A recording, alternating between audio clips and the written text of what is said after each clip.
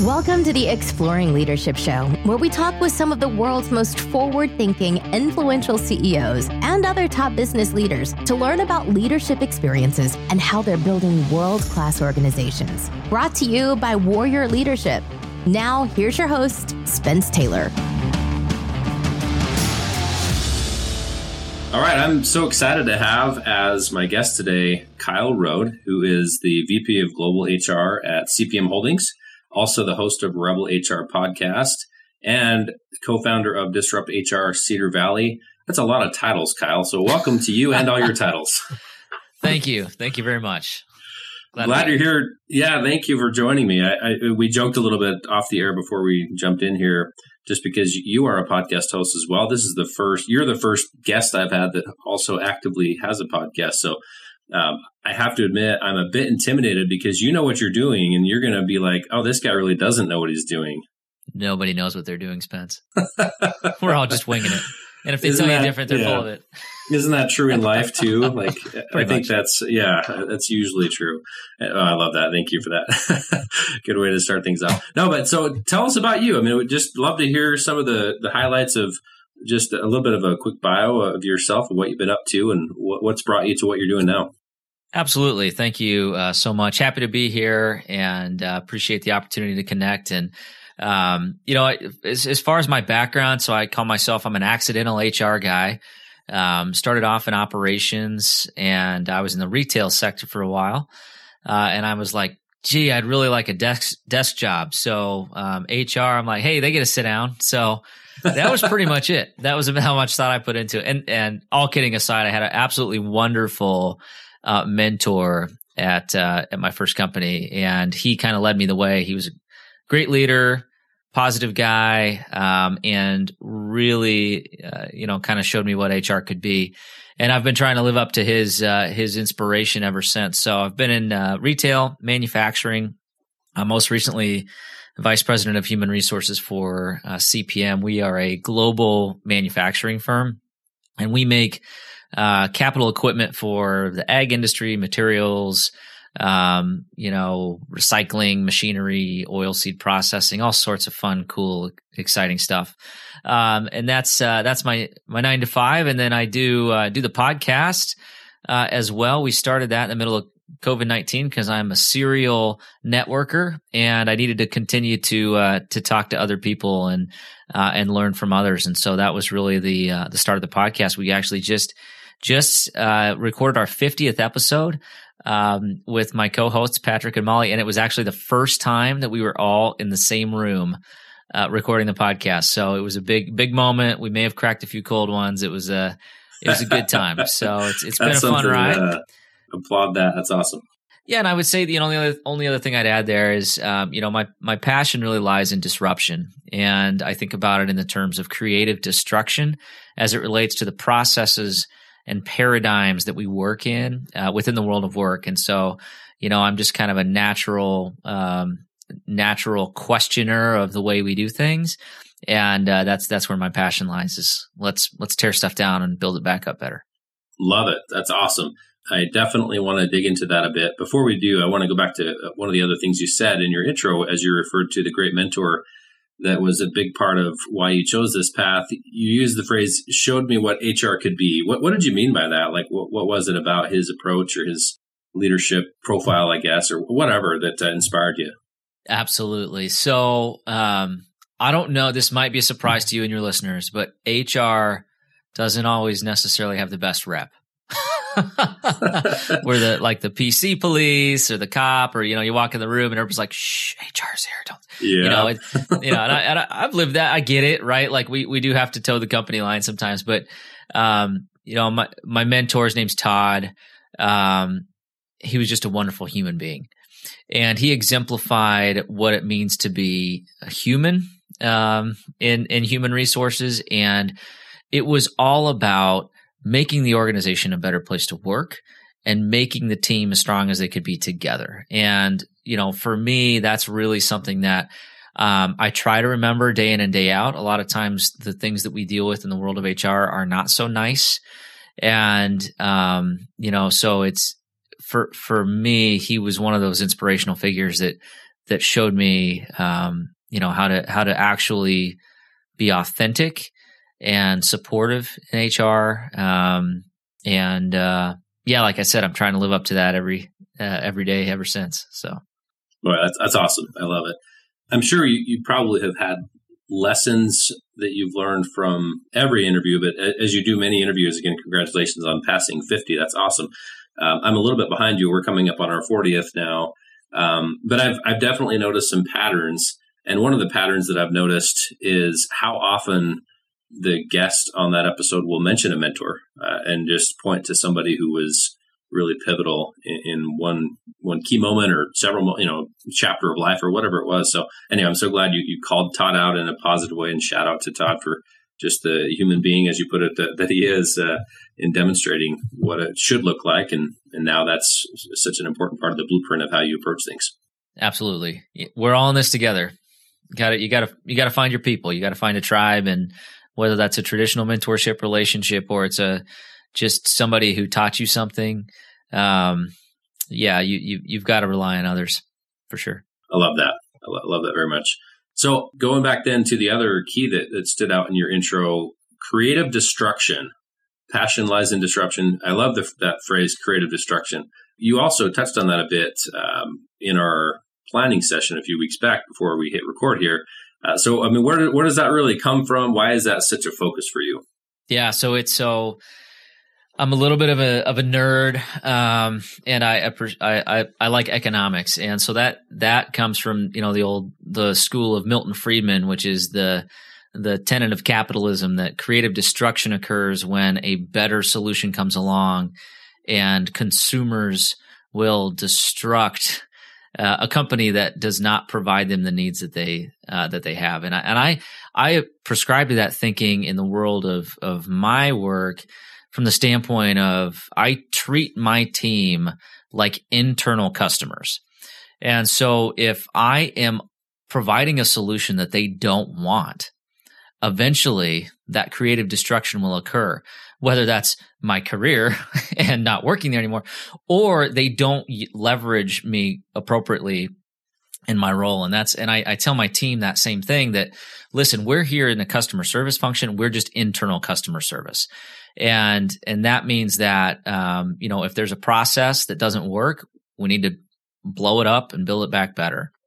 If something is systemically wrong in the way that we do something, then we need to fix it. So a great example of creative destruction is policy development. So everybody loves a good policy. I know every time that handbook comes out, everybody flips through every single page, internalizes it before they sign it. 100%, right? You're right. I've had that twice in my career. So I've done this almost 2 decades, and I've had 2 people who said, I will not sign this handbook. I have to read the whole thing and make sure I understand everything. I'll get it back to you in 3 weeks. I'm like, all right, whatever. That's awesome. But one of my theories is, okay, I'm happy to build policies if we need a policy. So the first question is it needed? The second question is, okay, let's say we validated it's needed. What stupid policy are we killing so that we can put this in place? And, that's just my rule, that, if we're going to build out some sort of structure or something like that, it's got to make sense, and we've got to keep it simple and achievable.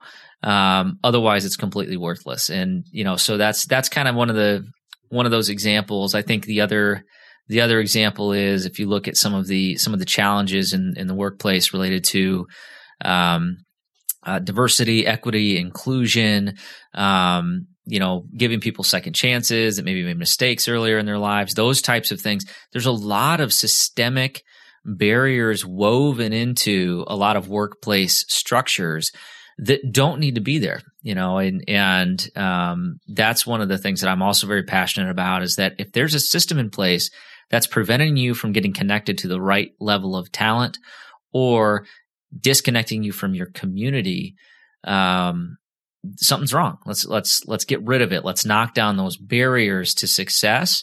And ultimately, that is one of, in my opinion, one of the areas of the best innovation that you can find as it relates to my type of work. Mm-hmm. Yeah, that's terrific. So going back to the Milton Friedman tenet, I kind of thought about it in my mind in a little bit of a modified way. The way you put it is something like consumers will destroy a company that no longer provides value. I think maybe in more of a leadership specific context, we could say that team members will destroy or reject the leader that no longer provides value. 100%. How do you make sure you don't slip into that then? I mean, in addition to this wonderful illustration you've given us of this, you don't just let policies build and become so ridiculous that nobody can navigate them, but you kill a stupid policy if you come up with something better. Is there any other keys to doing that well? I mean, if you were to ask me that in the context of leadership, for me, it's one word and it's ego.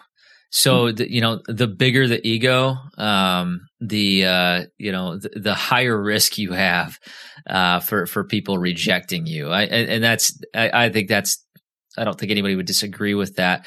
The tough part is agreeing with that and then actually self-regulating yourself to not let your ego get too big. So, that's being receptive to feedback.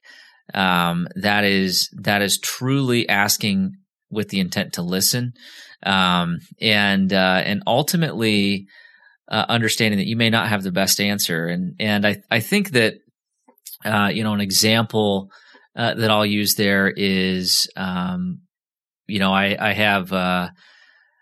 had a number of absolutely wonderful employees work with me over the years. I don't necessarily consider myself a boss.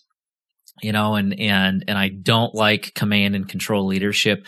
I prefer a much more collaborative style. So a while back, I was sitting down with somebody who was new to my team, a little bit of a leadership transition. And the first thing I did was I sat down and I said, okay, let's get everything out on the table. And we were doing a personality assessment. So I took a personality assessment and I took mine that I had taken and I put it in front of us. And then I took hers. And she, of course, had it in advance, and we put it down. And I said, okay, here's all the natural points of conflict between the two of us, given these personality profiles. So let's figure out a way to work together. And I will tell you right now that my number one is you need to help me regulate myself by providing honest feedback. That's an expectation of you. And she looked at me and she's like, I don't know how to do that. Nobody's ever told me that. I don't know how you're my boss. You're my leader. You're supposed to tell me, how to do things. And I'm like, nope, that's not how it works. That's not how I work. You're an adult. We're both professionals. We both deserve the same level of respect as it relates to the work that we do. And, but that was really kind of the beginning of the relationship, because honestly, up until that point, there was kind of a wall and a lot of kind of latent fear from this individual. And so, having those types of honest situations and being humble enough to know sometimes you're wrong. And I've made plenty of mistakes to prove that I'm not always right. And, but having the humility to admit that is critical. Here's a fun fact. For anybody who's worried about that or is in an environment where they're like, oh my gosh, I can't say that I did anything wrong, for fear of, career suicide. And, it's just not how we do things. If you look at the psychological studies, people that admit that they're wrong are actually more trusted than people that don't. So it's actually better to just admit, you know what, I really screwed this up. People will actually like you more, and they'll give you a little bit more grace next time. So, there's nothing wrong with admitting, wow, we should have done this differently. I'm sorry, that was my bad, and moving on. That's better than trying to mask it and, play the political game. So interesting, because in listening to you, I'm just thinking through the idea that things used to be different. And of course, that's a given. Like, things used to be different. Big surprise there. But what I mean by that is that it used to be the norm to not speak up and to not challenge your boss, things like that. And I think that's true in a literal sense. But I think it also was that our parents and grandparents were missing out, because it's not like it wouldn't have worked then, like if someone were to speak up, but there was just this barrier of, I don't know if that was just kind of coming out of the Industrial Revolution or whatever it was that created that. But I think it's just fascinating that we're in this, and exciting that we're in this place now where more and more, in fact, just on an interview I had earlier today, there was a conversation that was kind of about this, of of challenging some of those old norms that are really can be very destructive. Speaking of, I guess, that concept of destruction in the more negative sense. Absolutely. And, I work in a manufacturing environment. My context is what you would traditionally assume would be command and control leadership style. It's I gave you an instruction, you follow it, or else I'll fire you for insubordination. Right. Mm-hmm. And there are situations where that's necessary, right? When you look at militaristic operations and things like that, you don't want somebody arguing, going, you know what, I really don't believe in that formation. I don't think that that's going to work. I think I'd rather go sit up over here behind this bush and hope somebody doesn't shoot at me. Okay, it doesn't work in all contexts, but in the context in my world of human resources and culture building and, thought leadership, it is very, very critical. But I think you also have to be a little bit adaptable. But the other thing I would say is, to your comment on, the change and kind of what we're seeing, in the marketplace is a lot of that is just individuals.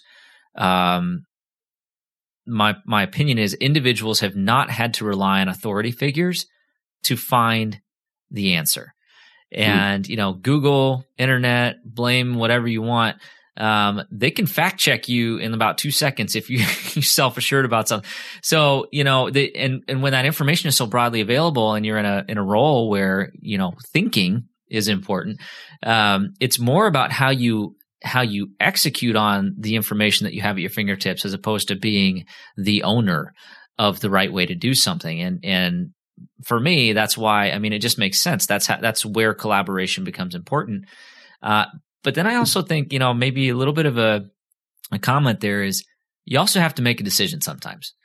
And not every decision is going to be loved.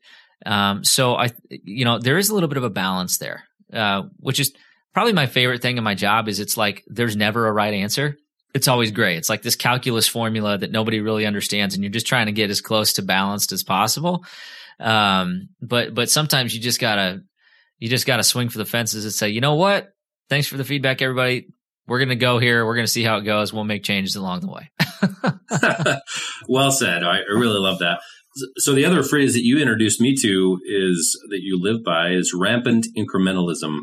Teach us about that. How does that play a role in the way you approach things? Yeah. So I can't take credit for this term. I actually heard this from a politician. So, take that for what it's worth. But yeah. Sometimes being in HR feels like you're sitting in a session of Congress and you're waiting for, 147 versus 148. But it's a principle I prescribe to that is simply that as long as you're getting incrementally better every day, you're on the right track. And I think some of the frustration that I face personally is I'm a naturally impatient person. And I like to get things done. And when I don't necessarily see the progress that I'd like to see, it can be a little bit demotivating. And so, the rampant incrementalism piece for me, it's a little bit personal where it helps me with my mental health so that I feel like I'm actually doing something and doing the right thing. But it's also something that I definitely use with my team, because if I'm feeling a little bit demotivated, and they got to be feeling it too, right? Like, your feeling as a leader will trickle down to the people that are working with you. And so, I always kind of preach that, to the team. I was just on a call today and we were talking about diversity, equity, and inclusion, right? Talk about something that's not black and white and something that, there's going to be setbacks. We're going to change things. We're going to get feedback that's not comfortable. And there's going to be times where we feel like, wow, we really suck. And the point of the incremental progress is, as long as you are marching in the right direction and you have your true north in mind and you're kind of walking on the right path, you're going to go sideways here and there. But as long as you're incrementally getting a little bit better, you're doing the right thing. And sometimes you're going to move faster than others. And that's, I think, that just fits in my world of progress. That's how I approach everything that I do in my organization. Well, it's kind of funny because it sounds like this concept, rampant incrementalism, is a very patient approach. I mean, kind of by its nature, it's patient in that it's accepting and embracing the idea of very incremental, small, relatively small progress. You describe yourself as a naturally impatient person. So I'm wondering if there's kind of a balancing of the scales there where your tendency is like you want to just blow everything up, but you recognize the wisdom of being okay with incremental growth. I learned the hard way. I'm impatient and I'm very directive. And those two things don't necessarily go along the lines of patience. But what I learned early in my career, and I still make this mistake today, but when you try to shove something down people's throats and say, this is the way we're going, deal with it because I say so, it's not sustainable. Mm-hmm. And I've had those moments where, I thought this was the right decision, so we just made the decision and we just kind of blasted our way forward with it, only to see it be completely unsustainable because I didn't have the buy-in of the people that needed to understand. And for me, it was actually part of my inclusion journey to kind of be much more readily mindful of people whose mindsets were different or who took a little bit longer to buy in or needed a little bit more information, to come along for the ride. And so, yeah, it's something that I've learned through the course of my career how to do things. And yeah, I could name a couple stories that I wouldn't recommend leaders do. So, but we don't have time for all that. maybe another time then, because I'm curious for sure. That sounds like it could be a lot of fun. Well, let me just say that the HR guy should never drop an F-bomb when he gets so mad that a compliance thing wasn't followed. So it was a long time ago, but I still hear about it from my former coworkers. I don't work at that company anymore, but not because of that. I didn't get fired because of that, but I certainly lost respect from my peers. That definitely happened, so it was a moment of frustration and I was overly directive, to use an HR term.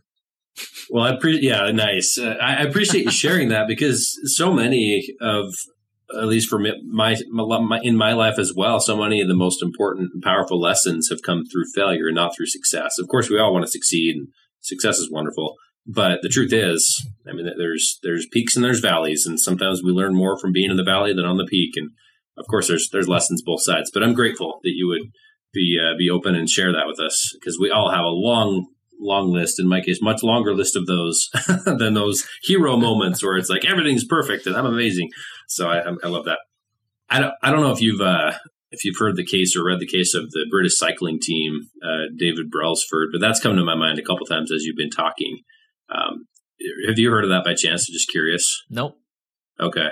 I won't take a bunch of time to tell about it, but the core concept behind that is really the same.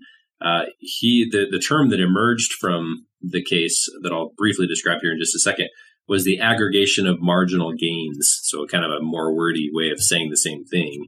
But the situation was that the British cycling team was kind of a laughing stock of the cycling world back in the early 21st century.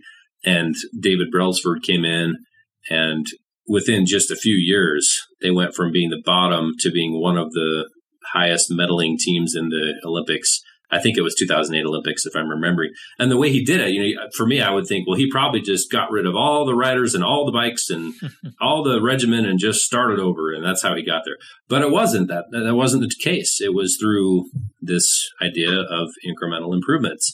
He painted the vans the floor of the vans that they would transport their bikes in white so they could detect when there was dust and make sure there's no dust. They took mattresses with them that were suited to each rider when they were on the road so that the riders could get a good night's sleep. They looked more carefully at what the riders were eating. Just little tiny 1% type improvements. And that's really what inspired it when you talked about kind of that 1% concept.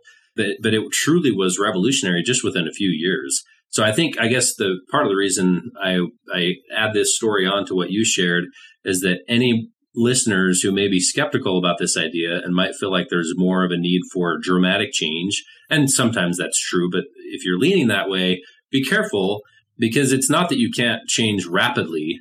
I mean, if you improve 1% a day, then you're 100% better in 100 days. It doesn't have to be right. Like, oh, we got 1% better every 5 years, and now it's going to take us 3 lifetimes to really have it visible where we can see the change. So anyway, didn't mean to go off too much on that, but I'm grateful that you inspired that memory in my mind of that case. Absolutely. No, it's interesting. So, one of the things that I'm also a big believer that everything is self-help in a certain standpoint. And so, and like I mentioned, not the most patient guy, but one of the things that I did do is I got into triathlon training, and it's the exact same principle, on a very different level, on a physical level. And let me tell you, I've got a half Ironman coming up. I'm not running the half Ironman full bore.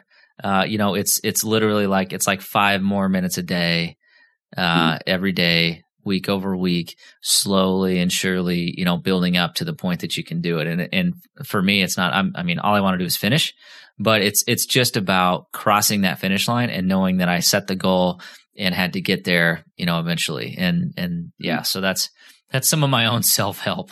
I love that. Yeah. What a great principle that fits right into kind of the theme of our discussion today. So this has been tremendous. So as we wrap up then, what would you suggest as an action item that our listeners can really grab hold of?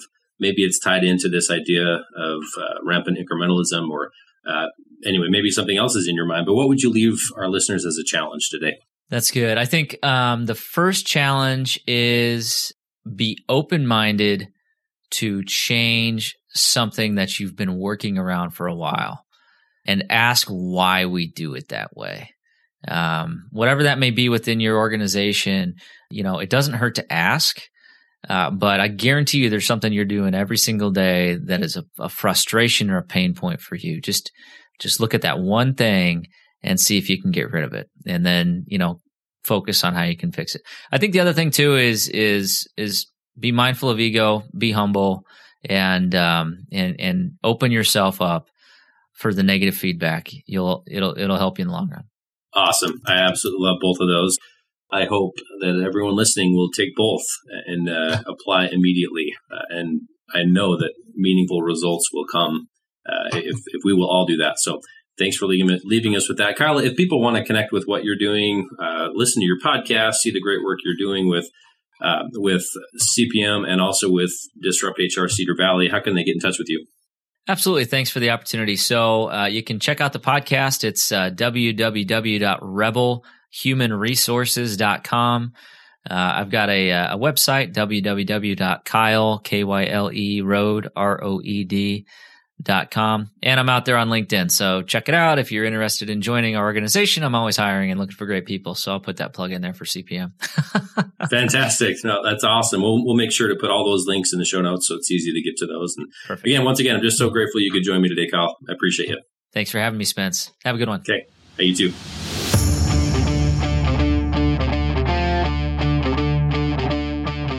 Thanks for joining us for this episode of the Exploring Leadership Show. To receive a free company health assessment that clarifies your company's greatest strengths and biggest opportunities to improve, visit warriorslead.com. We'll see you next time.